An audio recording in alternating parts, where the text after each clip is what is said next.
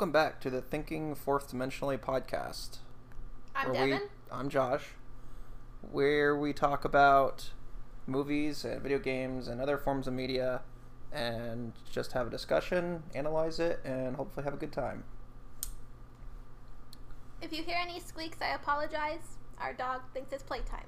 Yeah, somehow, for some reason, we let our dog into the studio, so she thinks it's playtime, but the third one was released the year after, but they were both filmed at the same time. That's why at the end of Back to the Future 2, there's a concluded. There's a promo slash preview for the third movie because they already had everything filmed. Fun fact: the makers of Back to the Future, they didn't intend to have a trilogy. They didn't plan on having sequels in general. So about a month ago was our first podcast, which was the first Back to the Future movie. Then the following week we took a week off because of life things. Last week was the 4th of July, so we talked about Independence Day, and now finally, all of you have been waiting, we're finally going to finish off the rest of the Back to the Future trilogy. So today we're discussing parts 2 and 3. Yes. So Back to the Future 2, released in 1989, 4 years after the first one. So the first movie kind of leaves with a cliffhanger where Doc shows back up and says, oh, we got to do something about your kids, blah, blah, blah. And so it's like, it kind of makes you think there's going to be a sequel, but they just did that. When they made the movie, it was just to be like a fun thing, a fun way to end the movie. But because the movie was such a hit, the Universal wanted make more money, so they asked Zemeckis and Bob Gale, they're like, can you make a sequel? Or I can't remember if maybe they actually wanted 2 more. I think they wanted to make a trilogy, and they weren't really interested at first because they told the story they wanted to tell. So they were kind of leveraged into it, and they're like, fine, you want us to make a sequel, then we'll do a sequel. And so basically what they did was just make the same movie again and then again. Yeah. Kind of almost like the same plot line in a way. But with its own, each movie has its own nuance and its own character, so I think it still works extremely well as a trilogy. So Back to the Future 2 starts right off with, did you notice something different about Jennifer? Yes, there's a recast. She's completely different. Her face changed. Continuing the trend of recasting on this production. Yeah, definitely. Do you know why the other Jennifer left? Money? I don't know. I'm actually asking. I don't know. I don't have an answer. I was actually asking. Nope, no idea. I meant to look that up. And you also have one of my favorite quotes right at the beginning of the movie, which is, roads? Where we're going, we don't need roads. Yes. The flying car of 2015 that never happened. I wonder if I like that quote because of the pilot in me. It's like, well, yeah, in an airplane, you don't need roads. You just need open air. You're up in the air. Of course, when it's time to land, it'd be nice to have a road or something to land on. Solid surface. But I just think it's kind of a badass quote. Definitely. So in the future, they go to, like I said, 2015. How do you feel about the 2015 of the movie? Funny that you should ask. I actually have a note about this. I think it was cool. I mean, anytime you're watching a movie that's taking an approach on what they think the future is going to look like. Of course, this movie was more like, this is what the future of our Back to the Future universe would look like. But it's also a product of its time, I think. So it was made in the 80s. And a lot of what you see in 2015 is like, it's like futurized versions of 80s things. Yeah, definitely. So like you have the hoverboard. It's actually kind of a 90s design with the pink and the bright green and everything, the design of it.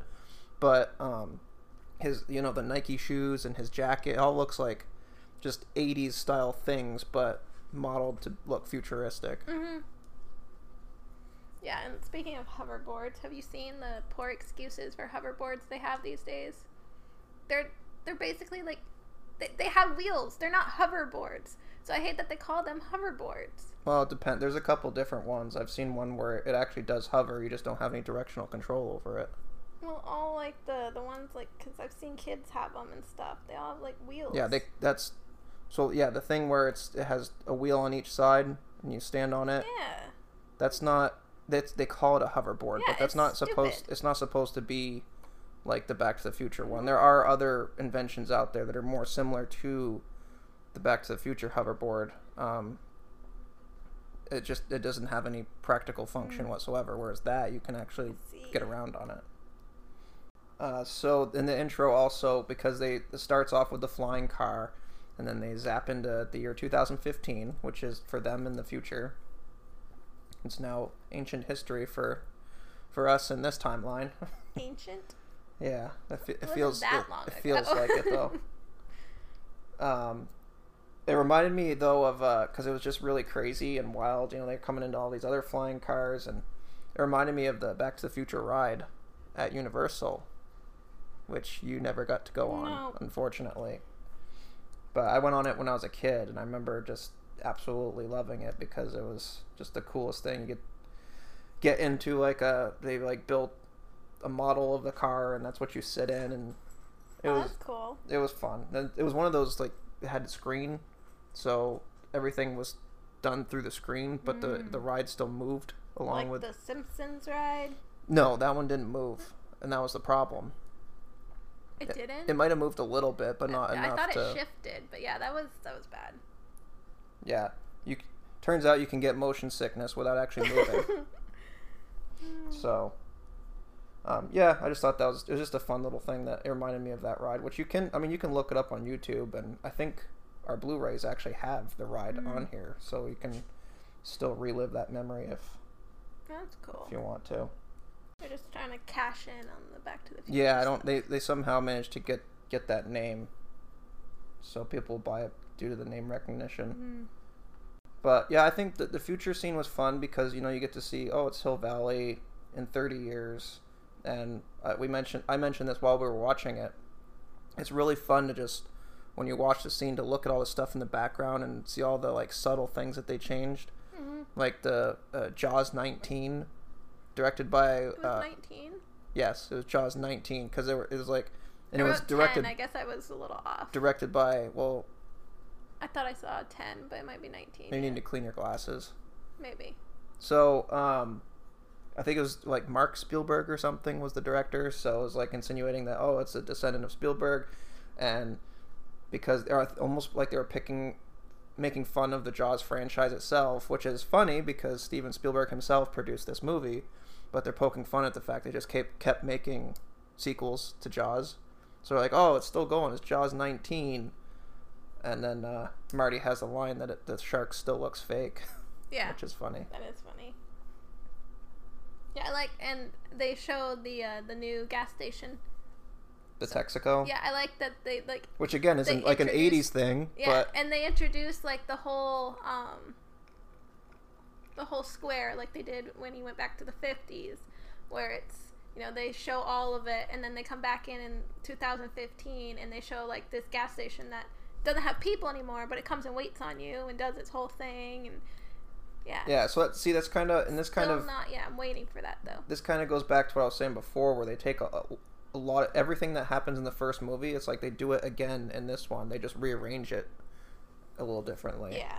So, which is one of those things. You could argue that you could make the argument that it's lazy writing, or you could just say, maybe their message is that history repeats itself, and some things never change.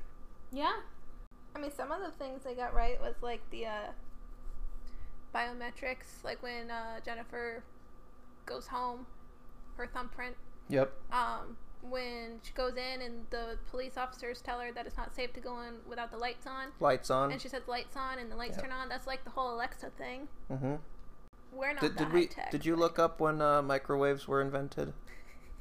I didn't look up specifically when microwaves were invented, but the frozen pizza was invented in the 1950s. Well, they still had ovens at that point, so I'm just curious because with the humidifier, which they use to cook the little tiny Pizza Hut disc in the future, and then it takes like 3 seconds and you have a full-size pizza. Microwaves were invented in 1946. Okay, that makes sense. Because there was a lot of...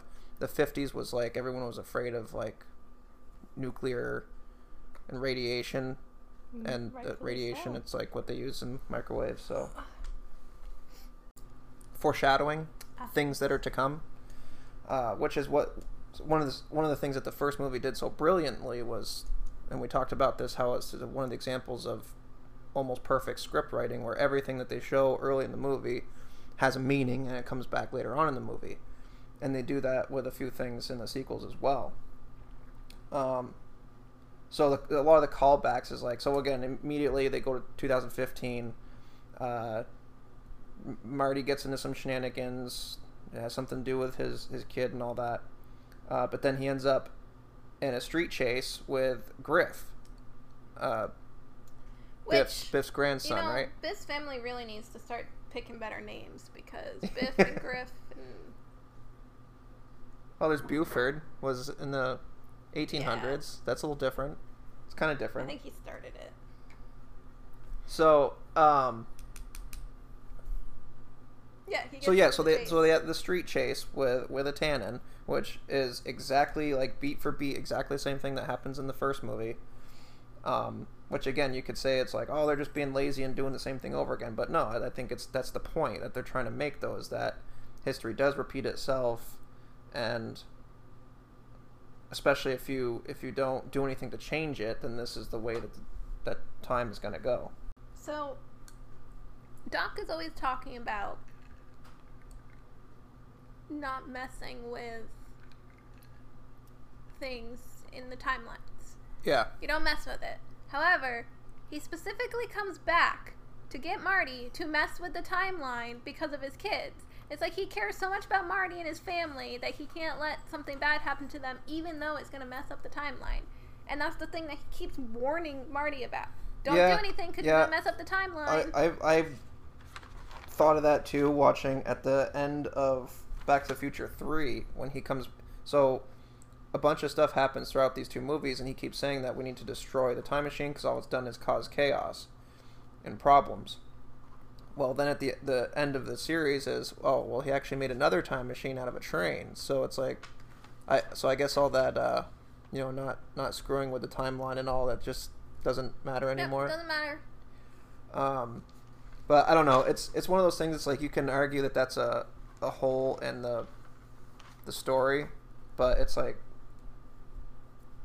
I kind of let it go. It's like, I mean, it's still fun. Yeah, it's cool to see a giant train time machine. Yeah, yeah. So. And speaking of timelines, poor Uncle Joey, he's still behind bars in every single timeline. Yeah. Like, that poor guy. What did he do so bad? Like, what? Can somebody change his? Well, also, a lot of, in the movie, you can kind of argue there might be some destiny involved. And maybe that's just Joey's destiny, as he's going to be a criminal. Gonna be behind bars. Yep. Maybe he's not even like a vicious criminal. He's just a knucklehead. Just keeps getting. Just gets himself gets into trouble, like Marty's kid. Yeah, Marty's kid. He seems to be just like his grandfather before Marty met him. So like how George was before. Oh yeah. Yeah. Yeah, he's kind of a dork, just like his grandpappy. Yeah. Which is funny, because again, it's almost like there's a cycle that they're showing, and just like Marty, we find out in the third movie, acts just like one of his great-grandparents, who was a bit of a hothead.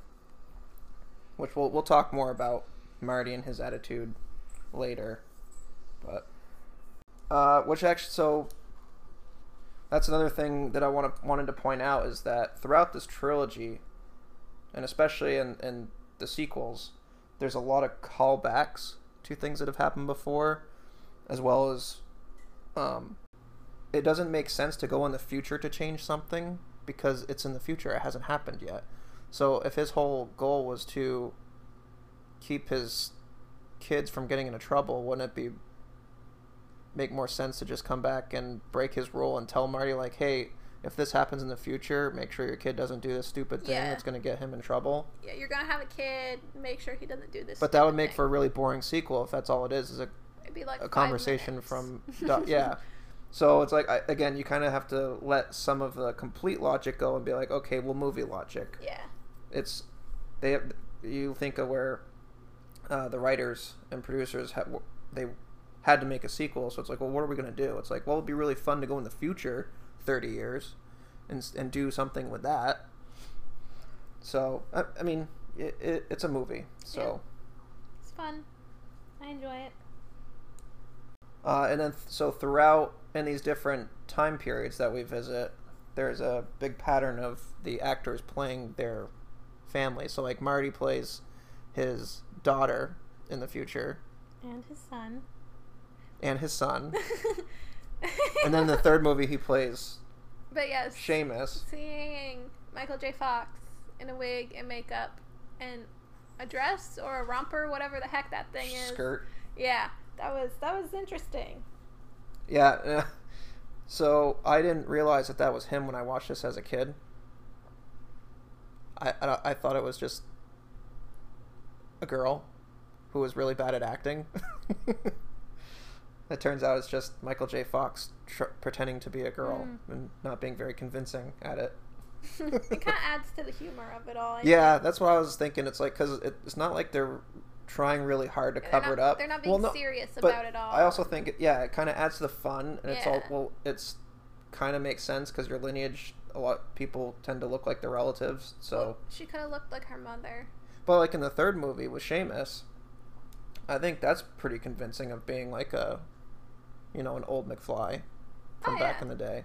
Yeah, but it doesn't look like. I think that's another one when I watched it as a kid. I didn't realize that it was Michael J. Fox. I thought it was. No, he does a good job playing a Irishman. Which I'll mention this now. I thought of this watching the third movie, but Thomas Wilson, the actor who plays Biff, does a very good job of playing different. Oh yeah. Different versions of Biff. He's the 50s knucklehead. He's the jerk at the beginning of the first one. Then at the end he becomes the groveling one that's like, scared of the McFlys. Scared of the McFlys. And then he in the future, so we learn in Back to the Future 2 where he gets his hands on the sports almanac, goes back in time and basically creates an alternate timeline where he now is extremely rich and powerful, and so he plays that character where he's actually, I didn't think of this as well, I'll come back, I'll circle back to this. So and then in the third movie he plays Buford, who's a very vicious man. Well, a very accurate Western villain. Yeah. No, it took me a second to they're all different roles and different characters, him. But he does it each role he does play, he plays it very well and very convincingly. Yeah.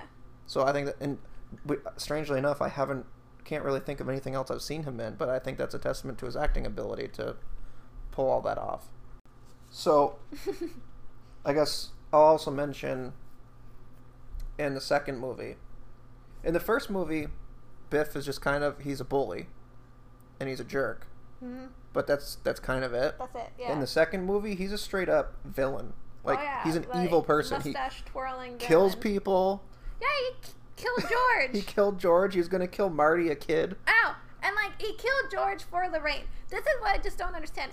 He is a man who has millions and millions of dollars. He's a woman beater. He's a woman beater. But this man, he couldn't get past this whole high school crush that he had on Lorraine. Just this girl that he just can't get over it. So he kills her husband to be with her.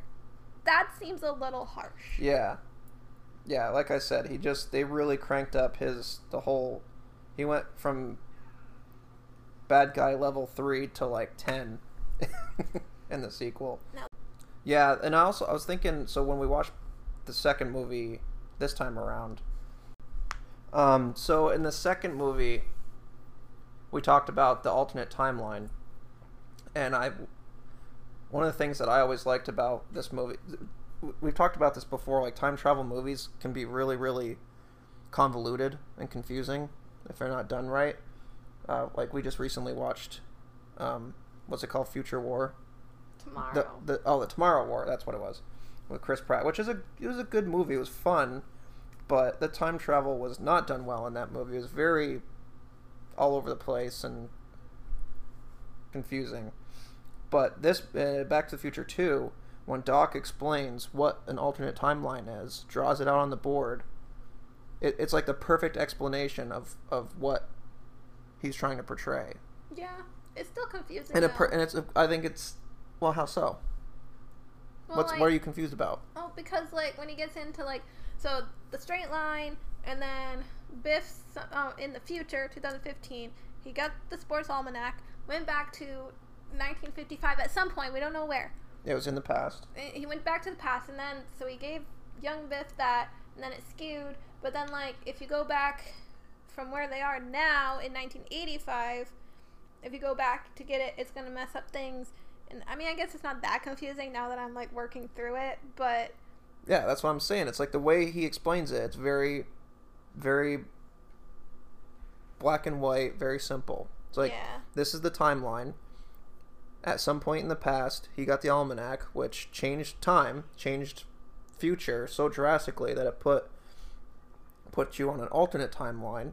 And so he even explained. So Marty comes up, he says, well, let's go in the future and keep him from getting the almanac. And it's like, no, that wouldn't work, because if we go in the future from this point, it's going to be this universe's future. Yeah. So what we have to do is go back in time, because if you go back in time before that tangent occurred, then you'll have a chance to stop it. Yeah. And keep that original timeline flowing forward. You just have to figure out.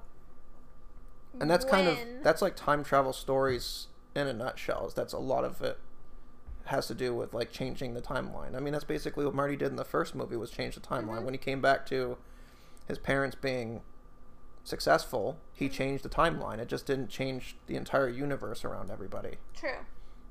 But it's the same idea. It was just drawn out on a bigger scale. But I think it was portrayed in the movie that even someone who doesn't understand quantum physics can understand the plot of the movie. Yeah. No, like I said, once I started like talking through it, I was like, wait, no, that actually makes complete sense. Yeah.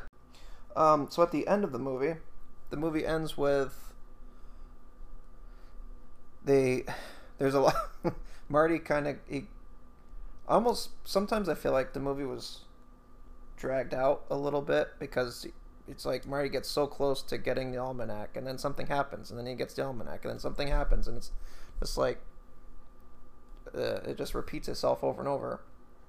But at the end, when Doc he's in the time machine, he's flying, Marty burns the book, and there's the thunderstorm, the famous thunderstorm of Hill Valley is going on, and the DeLorean gets struck by lightning, which then sends Doc back in time. And I started thinking that might be a plot hole, because in the first movie, he makes it a point that the only way to travel through time is it has to be moving 88 miles an hour. So like the climax of the first movie is harnessing the lightning bolt and flowing it into the flux capacitor to hit 1.21 gigawatts. 1.21 gigawatts. Good job. But it has to be done at the exact moment that the car hits 88 miles per hour. So now all of a sudden, the car gets struck by a lightning bolt and, travels through time. It's like, well, if it's that easy, why couldn't they just put the car on the ground, connect it to the lightning rod, and then zap? So that could be a plot hole, but I think they kind of cover their tracks in the third movie.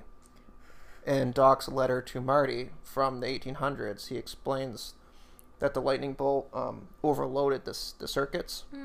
Yeah, so that's right. They do kind of cover their tracks there. So probably because it was the car that got struck by lightning, it wasn't actually harnessed and in the appropriate way. So it didn't go straight into the flux capacitor.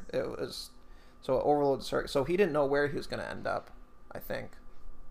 I can't remember if they actually showed Well, the time circuits and if it said 1885 on it. Well, they showed that it kept, like, it kept losing power and then it would come back, like, after he tapped it. Yeah, because he's had issues with it. It would say, like, January 1st, 1885. Yeah, it was glitching already. Yeah. Thank you. I couldn't think of the word. So it kind of showed that was kind of like the default setting, which I think is the default setting because Doc always wanted to be a cowboy. Yeah. You know, as a kid, he had like a fascination with that time, so that's probably why it was the default setting. Yeah, there's maybe it's been a long time since I watched the commentaries on these, so there could be an official explanation, but probably. It was just something that I thought of when we saw it. I was like, wait, if all it has to do is be struck by lightning, what was the point in the whole? No, I agree. Getting it up to 88. One thing that I liked that they did was in the first movie, I pointed out when Marty goes into the diner and he orders a Pepsi and he pays with money he had in his pocket. I was like, the diner guy, like the guy who's taking his money, if he notices that money, it's going to look completely different than what it did in the 50s. Mm-hmm. So I like that in the second one, Doc has a briefcase full of money from different different times.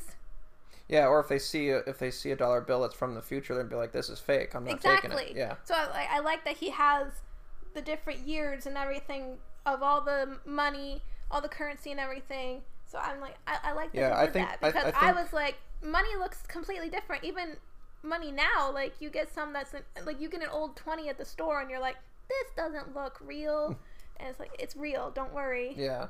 Or like a $2 bill. Some people don't know those things are real anymore. Yeah. They are. I promise. That's something that's consistent in the sequels is just how much attention to detail that they had. Mm-hmm. You know, the continuity is. I mean, other than the thing I just mentioned that maybe you could consider a plot hole, but they kind of covered it in the third movie. But there is a lot of attention to detail where stuff like that with the money, where they know that people might be like me and might question it. Hey, how? And then even like subtle things like we mentioned in the third movie when Doc gets his hat shot off of his head, and then every scene he's wearing that hat afterwards, there's a hole in it from the bullet, and it's like a lot of movies wouldn't take the time to put in that little detail because they don't give the audience credit enough to pay attention to that, but they thought of that in these movies, and I like that kind of attention to detail. It just shows that they cared about the project, even though they were leveraged into making sequels they didn't want to make. They're like, well, if we're going to do it, we might as well do it right. Yeah. So one more thing before we take a little break. The Western Union guy, when he pulls up and he gets out and he looks like a hitman, and he reaches into his coat, he's like, I've got something for you, and he whips out the packet. Yeah, and he has an attitude, or it seems like his demeanor is very very grumpy and everything. Yeah. But then like as soon as he gets the letter, he just like switches his personality and it's just like he's completely different. He's friendly and he's joking around and everything. I really like that. I think that's kind of cool to do that. I do remember that a little bit from the commentary. They were saying that, I don't remember why they did that, but they were just saying it was a fun idea they had to have the guy show up and just kind of almost like, oh, was he a bad guy? Like, who is he? Kind of like a mystery thing. Who's this guy? And then it's just like, oh, we've got this letter for 100 years or 70 years at that point. Yeah. I like that too. It's just, again, it's a fun thing that they didn't. Does it need to be there? No, but is it a fun thing to add to the movie and that sequence? Yes, I think so. Yeah, I agree. All right, so we are going to take a little break and we'll be right back.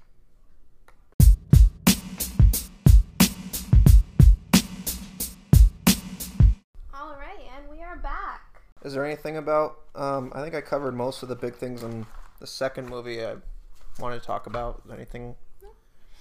So there's one overall thing I wanted to talk about my, something that will show my growth as a human being and my maturity. So. Not toot your own horn or anything. No, not at all. But, so when I was a kid, first of all, how my views and my opinions have kind of shifted in my old age. I've seen the third, back to part 3, more than any of the other two. And that was because it's the only one I ever had on VHS. And then I finally got the first one, but it was recorded from off of TV. Ah. That's why I mentioned on the first episode about how the swearing was censored. But the third one I actually had on VHS. So I saw that one the most. I saw the third one, saw the first one, never saw the second until a friend of mine showed it to me. And that one was my favorite. The second one? The second one was my favorite, and I thought the third one was boring.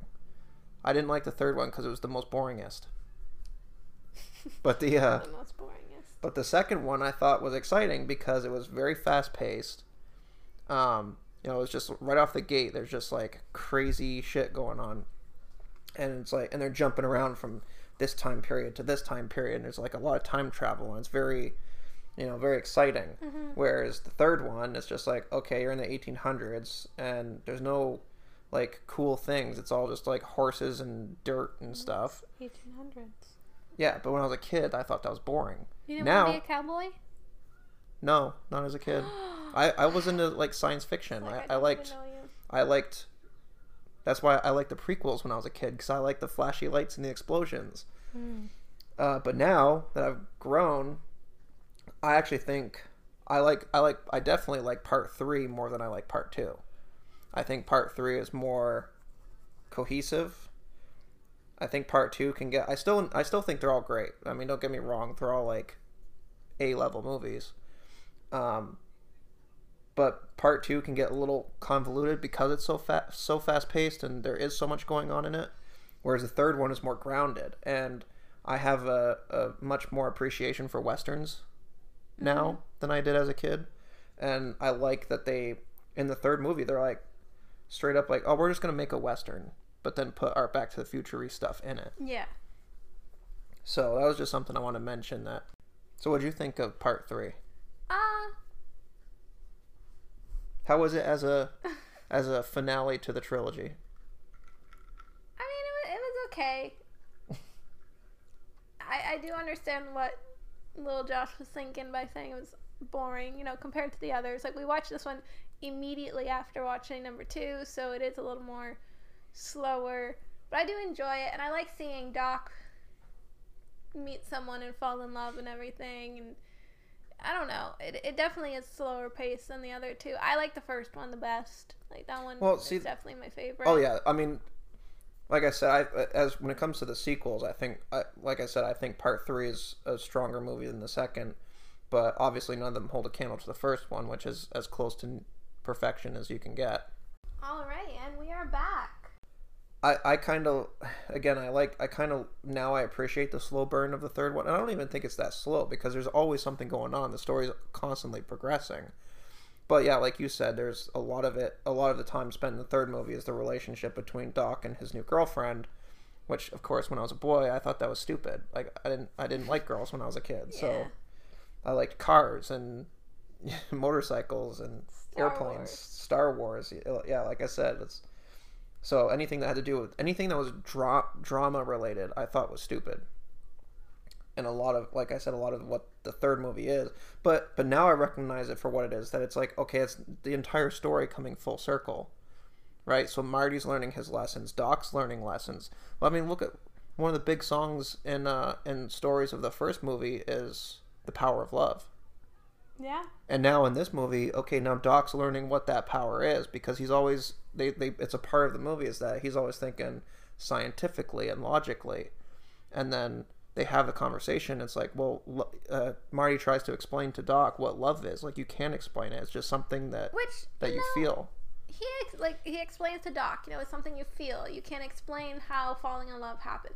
But when Doc's like, I don't want to leave, I love her, Marty's like, oh, come on, Doc, like, get over it. Like, for somebody that's supposed to have been in love, he doesn't seem to understand what Doc is going through. Well, I think he does, and that's why he's trying to get through to him, because, well, it's kind of a reciprocal conversation between the two of them, because Marty also grows a lot in this movie, because he's been listening to Doc about everything he's been trying to tell him about not knowing too much about your destiny, and being being careful with the things you do and the things you know that can change the timeline and not all of that. So Marty's been listening to Doc, and he's like, okay, you've been teaching me all these things. Now here you are not thinking logically because of the way you feel, which is it's the opposite of what you've been trying to tell me. So I don't think when Marty's explaining to Doc what love is, I don't think he's encouraging him to fall in love. He's just explaining because Doc's trying to say, like, this doesn't make sense, like, this is not who I am. But part 2 can get a little convoluted because it's so fast paced and there is so much going on in it, whereas the third one is more grounded. And I have a much more appreciation for westerns now than I did as a kid, and I like that they, in the third movie, they're like straight up like, oh, we're just gonna make a western, but then put our Back to the Future-y stuff in it. Yeah. So that was just something I want to mention, that how my views and my opinions have kind of shifted in my old age. Yeah, your old age, you old man.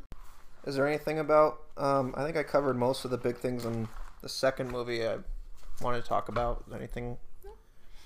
So there's one overall thing I wanted to talk about my, something that will show my growth as a human being and my maturity. So, not toot your own horn or anything. No, not at all. But so when I was a kid, first of all, I've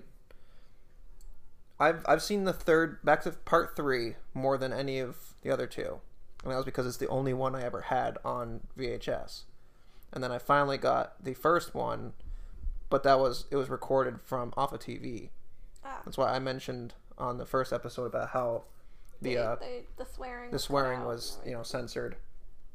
But the third one I actually had on VHS, so I saw that one the most. I saw the third one, saw the first one, never saw the second until a friend of mine showed it to me, and that one was my favorite. The second one was my favorite, and I thought the third one was boring. I didn't like the third one because it was the most boringest.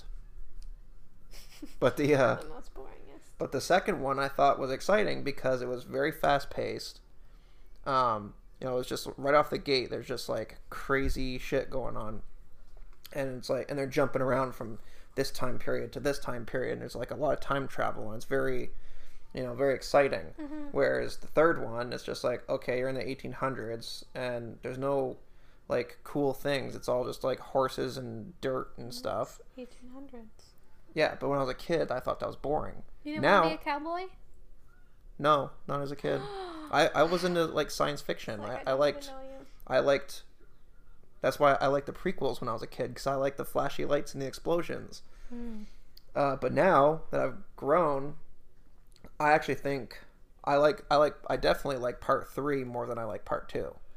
I think Part 3 is more cohesive. I think Part 2 can get... I still think they're all great. I mean, don't get me wrong. They're all, like, A-level movies.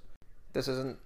I don't see myself doing that. And then so Marty's trying to tell him, like, of course it can happen. It can happen to anyone because of these reasons. But then when it actually does happen, Marty's like, oh, crap, this is a threat to, what we're trying to accomplish. Yeah. So you mentioned the scene where Marty's trying to tell Doc to use his brain, use his logic versus his heart. I like that moment because I think that's when the student has now become the teacher. Because like I said, Doc's been trying to teach Marty like all these concepts and like trying to tell him how important these things are. And then finally at this moment, Doc's not thinking straight because he's, in love, and his brain's clouded with testosterone and all those other things he's probably not too familiar with at that point. And it takes Marty. I like when Marty shows Doc the letter that he sent him in 1955, I think. Yeah, that was in the second movie. Yeah. And he gets all choked up, and he's like, I didn't realize I could write something so beautiful. And is it? Marty's like, yeah, it was great. Then the second movie or the beginning of this movie? It's the beginning of this. It was the second. Why would the 1800s Doc read his own letter? No, like it's in the beginning of this movie. Oh yeah. It's in 55. It's the beginning of the third one in 1955. Yeah, because the second one ends in 55. Yeah. And we pick back up. And so he's with the 55 Doc, yes. and they find the DeLorean and they. Yep, they find the DeLorean. It's been in a cave. But yeah, I like when he's reading it. It's like, it's kind of like almost as in those movies where you see or hear somebody, they're doing a voiceover for a letter they sent or something, but it's like Doc reading his own letter, and then he gets all like emotional because he's like, I didn't realize I could write something. Yeah. Like yeah, that's one of the fun things about this movie is because, and especially like Doc, we see a lot of different versions of Doc too. There's not as many drastic differences as like the Biff character, but you know, Marty has adventures with a lot of different versions of Doc. The one in the 50s, the one from his current time. Then he goes back to the 1800s, and it's like, okay, well, this is the Doc that's been through everything you just went through in the first two movies. So he's kind of more seasoned, more mature. He understands. Yeah. So it's like I agree. I think it's a good moment, and it's like, can you imagine yourself like seeing something that you did or created in the future and then being like, I didn't realize I was capable of this. Right. So there's a part, I don't know if we've talked enough about like cinematography of this whole thing, which I mean, we haven't talked at all about that. Yeah, that's what I mean. And they don't have like a lot of like cool shots or anything like that, but there's one in this third movie. Sorry, I'm out of breath. That I really like. It's Doc and Marty having a conversation, and they're facing each other, and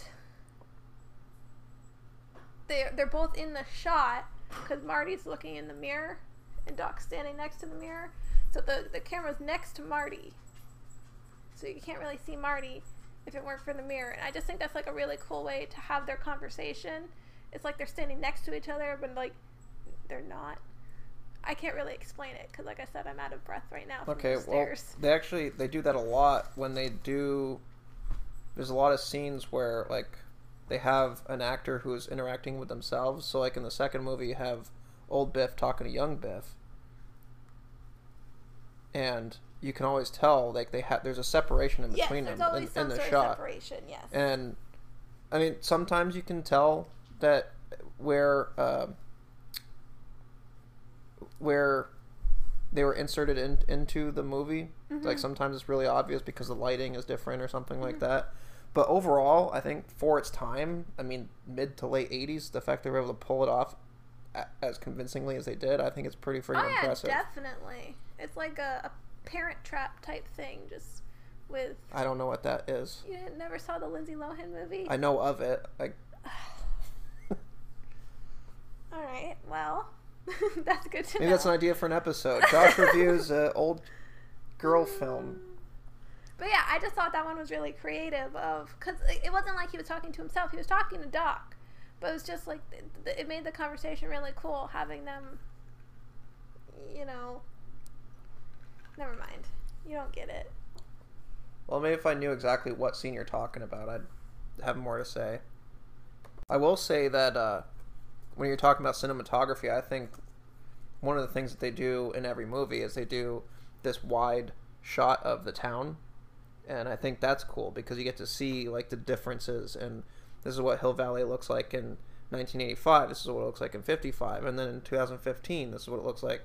And then the third movie, it's like, okay, this is Hill Valley before it was even like a real town, it was just a settlement. Mm-hmm. So they do that same shot in every movie. So I think that's cool. That is cool. The way that they do that. It's like introducing you to the town all over again. Alright, well, we just went back and watched it. Yeah, so we just reviewed the scene. Now I know exactly what you're talking about, and I completely agree. I remember kind of noticing this when I watched it when I was younger, about how it was really cool that you're, like you said, you're seeing Doc facing you. They're in the same frame, but you're seeing both their faces. Mm-hmm. Marty's in the mirror, so the mirror's next to Doc, and so you're seeing Marty in the mirror and then Doc standing next to the mirror as they're talking to one another. I just thought that was like a really cool shot. No, it's very creative way it is, to do it. Yeah, they had to. Can you imagine like how they had to get those angles like just right to be able to I can imagine. get that in there. So yeah, that's kind of different than what I was talking about earlier about the whole basically splicing. Yes, the person's face and the two. Or well, like because there's a lot of trickery that they do in TV shows and stuff too, where you have like the actor playing two different characters and they're interacting with themselves because they didn't have CGI back then. So they had to be. It was a little bit more technical in how you integrated those scenes. Yeah. So that was what I was talking about. But what you're talking about is like the camera angles and the angles. Yeah. I don't know. Just like you said, you have to get the angles just right, especially to be able to get both Doc and the mirror in there without getting the camera in there. Yeah. Yeah, and you have more of an eye for that than I do. But yeah, it's interesting that they took the time to, again, because this isn't like, it's not like they were trying to make the Citizen Kane of time travel movies, that they were. So it's interesting that they did take the time to, implement some cool visual techniques. Yeah. Hey, you're a scientist, so don't tell me what you think in here in your chest. Tell me what makes sense up here. So I think I've always thought that was a good moment. Yeah. No, yeah, I agree. That is a good moment. So to go back a little bit to what we were discussing before about where I said Marty becomes the teacher. I think Marty in general shows a lot of growth in the third movie, because one of the things that they kind of establish in the second movie, and then it's an ongoing story or character arc in the third movie, is Marty's inability to walk away from a challenge. He kind of has a little bit of an attitude problem where when somebody calls him chicken in some way, that triggers something in him where he's like, he has to prove them wrong. Which, as we learn, kind of leads him down the wrong path. He makes mistakes in the future, which ruins his life.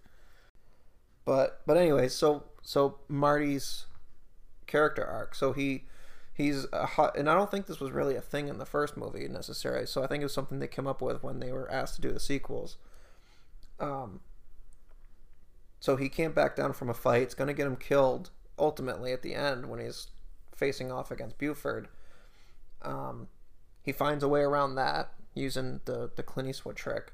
And then at the very end, we know that what happens to him in the future is he gets in a car accident, which basically injures him to such an extent that he can't continue his passion as a musician, and kind of, sets a dark path for his life from there on. But because he's learned so much throughout this adventure, when Needles challenges him to that race at the end, he's like, fuck that guy. He's an asshole. I'm not going to get roped into doing something stupid just because he called me a name. Yeah. And then that ends up changing the future. So it's like, because he's grown, he's matured, he's learned things from it. So in a very short time, I mean, really, when you think about it, days. When it comes to Marty himself, it only takes place over a few days. Yeah. A week at the most, maybe. Yeah. He learns and grows so much from all that experience. And they're really careful about Doc not telling him like that's exactly what happened. So Marty has to like learn from his mistakes and grow on his own. And so by the end of the third movie, we really have seen his growth, because he has all these people around him like telling him. He learns about his ancestor with ironically the same name, who was a hothead and got him into trouble. He learns that he does something rash that gets him into trouble in the future. And because of his experiences, and in fact, the fact that he couldn't back down from a challenge is what is going to end up getting him killed in the past. Yeah. As Clint Eastwood, which is awesome that he chose that name. Which is also a good... it's like the callback to the second movie, because that's what Biff was watching. I was just going to say that. It's another cool callback that they do in the movie is... which is so subtle. Like if you're not really paying attention, you would completely miss it. Especially if you watch the movies when they came out, like a year apart from each other. But in the second movie, there's Biff is watching a Clint Eastwood movie where Clint puts on he put some kind of metal on his chest, basically creates a bulletproof vest, and Marty walks in and sees it, and so he ends up using that same tactic when he's in the Old West against Buford, which is that's a cool, fun callback. He kind of turns into a dweeb, and he just acts very like nerdy and everything. Yeah, because he is a nerd. Because he's dedicated his whole life to science. He's probably a dork, so he doesn't understand. He doesn't know how to interact with a woman because he's never really had to. Mm-hmm. Well, yeah, and he wants to. With the time machine, he mentions figuring out the greatest mystery, which is the woman. Women, yep. Which is what every man seems to want to find out. We're not really that mysterious. Yeah, I think even with a time machine, you'll never figure it out. We're not that mysterious. Feed us and treat us nice, and we'll be happy. Okay. I think if it was that easy, we would have figured it out by now. It's pretty easy. I was waiting for you to mention this, but doesn't Doc say something in this movie that... A couple times. Yeah, a couple times. What's that line? You're not thinking fourth dimensionally. Isn't that the name of our show? I think it is. Yeah, so this line, I always liked it as a kid. Even though I wasn't, as I stated earlier, I wasn't a huge fan of this particular movie. Well, I mean, I liked it. I just thought it was more boring than the other two. But anyways, he doesn't say this line until this movie, and he says it a couple of times, and it's kind of played off comedically, because like Doc tells Marty that a couple of times, and Marty's like, you're just not thinking fourth dimensionally. And Marty's like, yeah, I got a problem with that. Because he doesn't understand, like, what Doc's saying. But for me, I was like, oh, that makes total sense. Because what he's trying to say is, like, okay, you're looking at the picture, like, on a surface level. Like, the way I interpret it is, like, if you're going to think fourth dimension, so, like, you have a picture. Maybe it is a 3D picture. It's in 3 dimensions. But maybe there's a fourth dimension that maybe it's not so obvious, but if you think about it, it might be there. Mm-hmm. And so I've always kind of interpreted that as and why I thought it would be a good name for our show. Not that I think I'm a genius, but it kind of encourages the practice of just not taking things on its surface, not at its face value, and actually digging underneath and thinking about things from different angles and different perspectives. Yeah. Which I feel like is what a scientist would actually do. It's like, okay, here's our data. This is what it seems to show, but is that what it really is? Like, let's dig into it a little bit further. So. You have to look deeper than surface level sometimes. You should. I think you should. If you just blindly believe what people tell you, then, I mean, you're not an individual at that point. You're a sheep. Mm-hmm. But if you, and I'm not saying you should question everything and be like a conspiracy theorist, but I think a healthy level of skepticism. Skepticism? I just made that word up. You're not thinking fourth dimensionally. No, some healthy skepticism is a good thing. Like, you should be like, okay, well, is this actually true? Maybe I should do my own research and come to my own conclusion. Look a little deeper. Absolutely. So that's the origin of our title, is from Back to the Future Part 3. What else you got? Doc can't hold his liquor. Yes. And He's a super lightweight. Yeah, I think it's funny. I always like that line too, where how much has he had? None. He just likes to hold it. But then he gets all excited because Marty comes in and says, "We gotta go." Where? Back to the future. And he's like, "Right." And then they do a toast in the saloon. And then the bartender's like, "No." And he takes it. He takes the shot and passes out immediately because. So when Doc falls in love with Clara, is it? Mm-hmm. Yeah. But then they end up making this concoction called Wake Up Juice. Wake Up Juice. Which I can't remember the name of the YouTube channel, but if you look it up, there's a gentleman out there who actually made the actual cocktail from the movie and tried it. Didn't seem to like it. He didn't say it was the worst thing, but it was gross. But then he ended up doing his own. He came up with his own Wake Up Juice, what he would consider Wake Up Juice, and he said that actually tasted pretty good. I mean, don't people kind of sort of like? What was in the Wake Up Juice? There was like Tabasco and. Is there liquor in Wake Up Juice? No, because Okay. the whole point, because the point It's of the sobering you up. he's trying to sober him up. That makes sense. Yeah, which isn't biologically, it's not possible to do that, but that's what they were trying to portray in the movie. Yeah, you learn that when you get your bartender's certificate that it's not possible. Also, people apparently run for fun now. Yeah, some people do.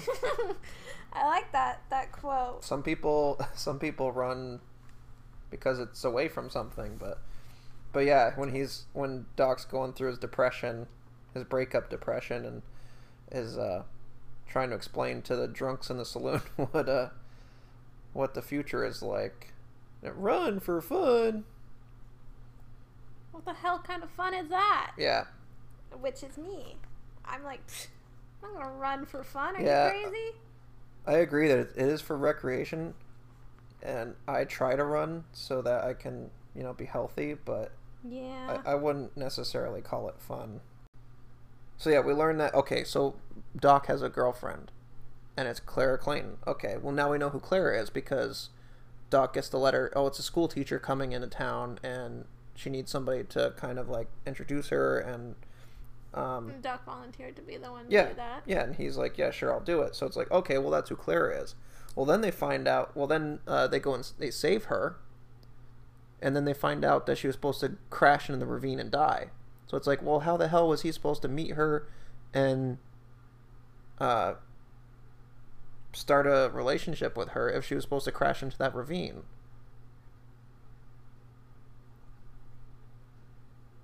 Like, I've never been able to make sense of all of this, like how it's all supposed to. It's like, did he alter the timeline when he fell in love with her? Did he save her and previously before Marty showed up? Previously, before Marty showed up. But they don't really say that because when Marty, I mean, it's not like they show in 1955 that the ravine was still named Clayton Ravine. Yeah.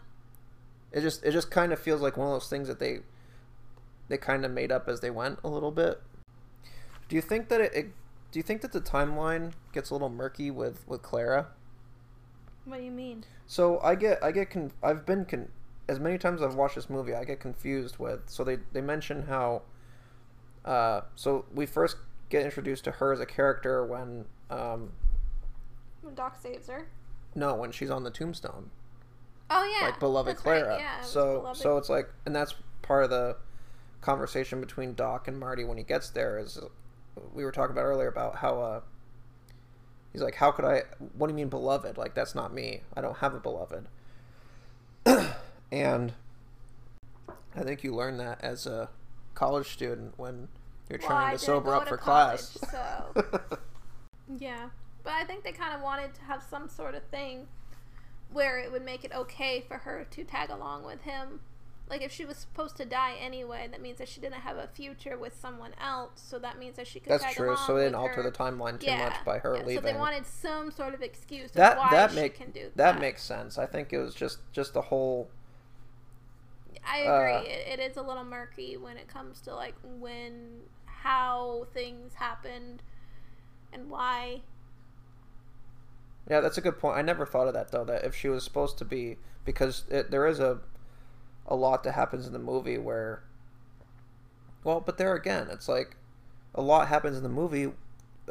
Doc does a lot of things in the movie because of her.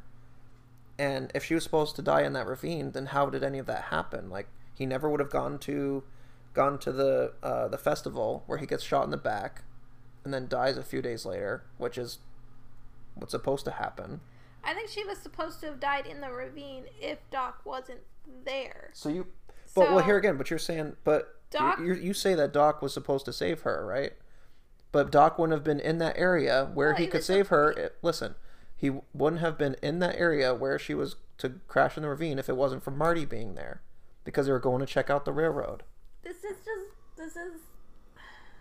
Yes, this is the time travel stuff. Time travel movie stuff that just gets confusing of what and how things happened. I just think these movies just prove that we should not have time machines because things just get messed up. No matter what you do, no matter what good you want to do, things just get messed up.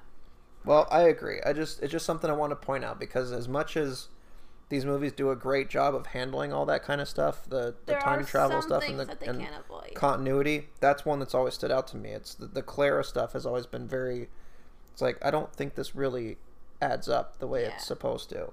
No, I agree. It's a good point. I didn't really think of it like that before. I mean, unless I missed something. I don't know. I didn't catch anything. Maybe we're not thinking fourth dimensionally. Maybe that's the problem. Yeah.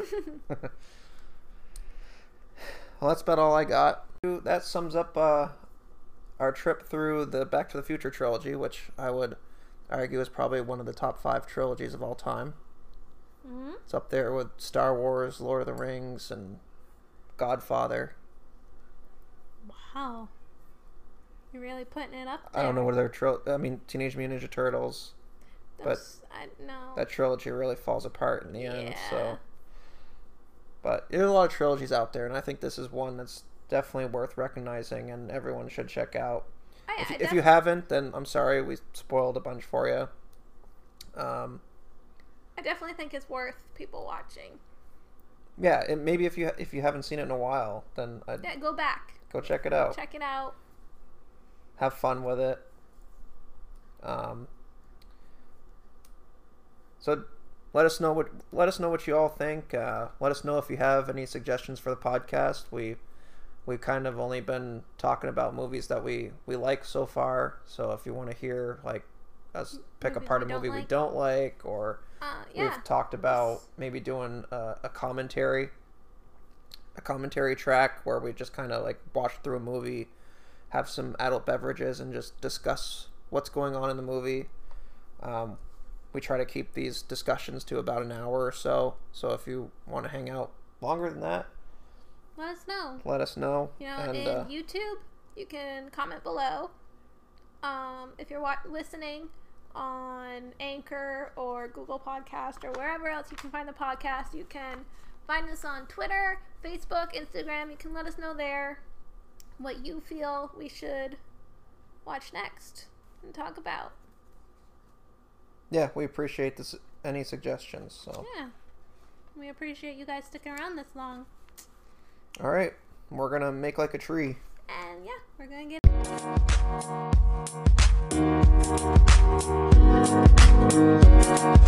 get.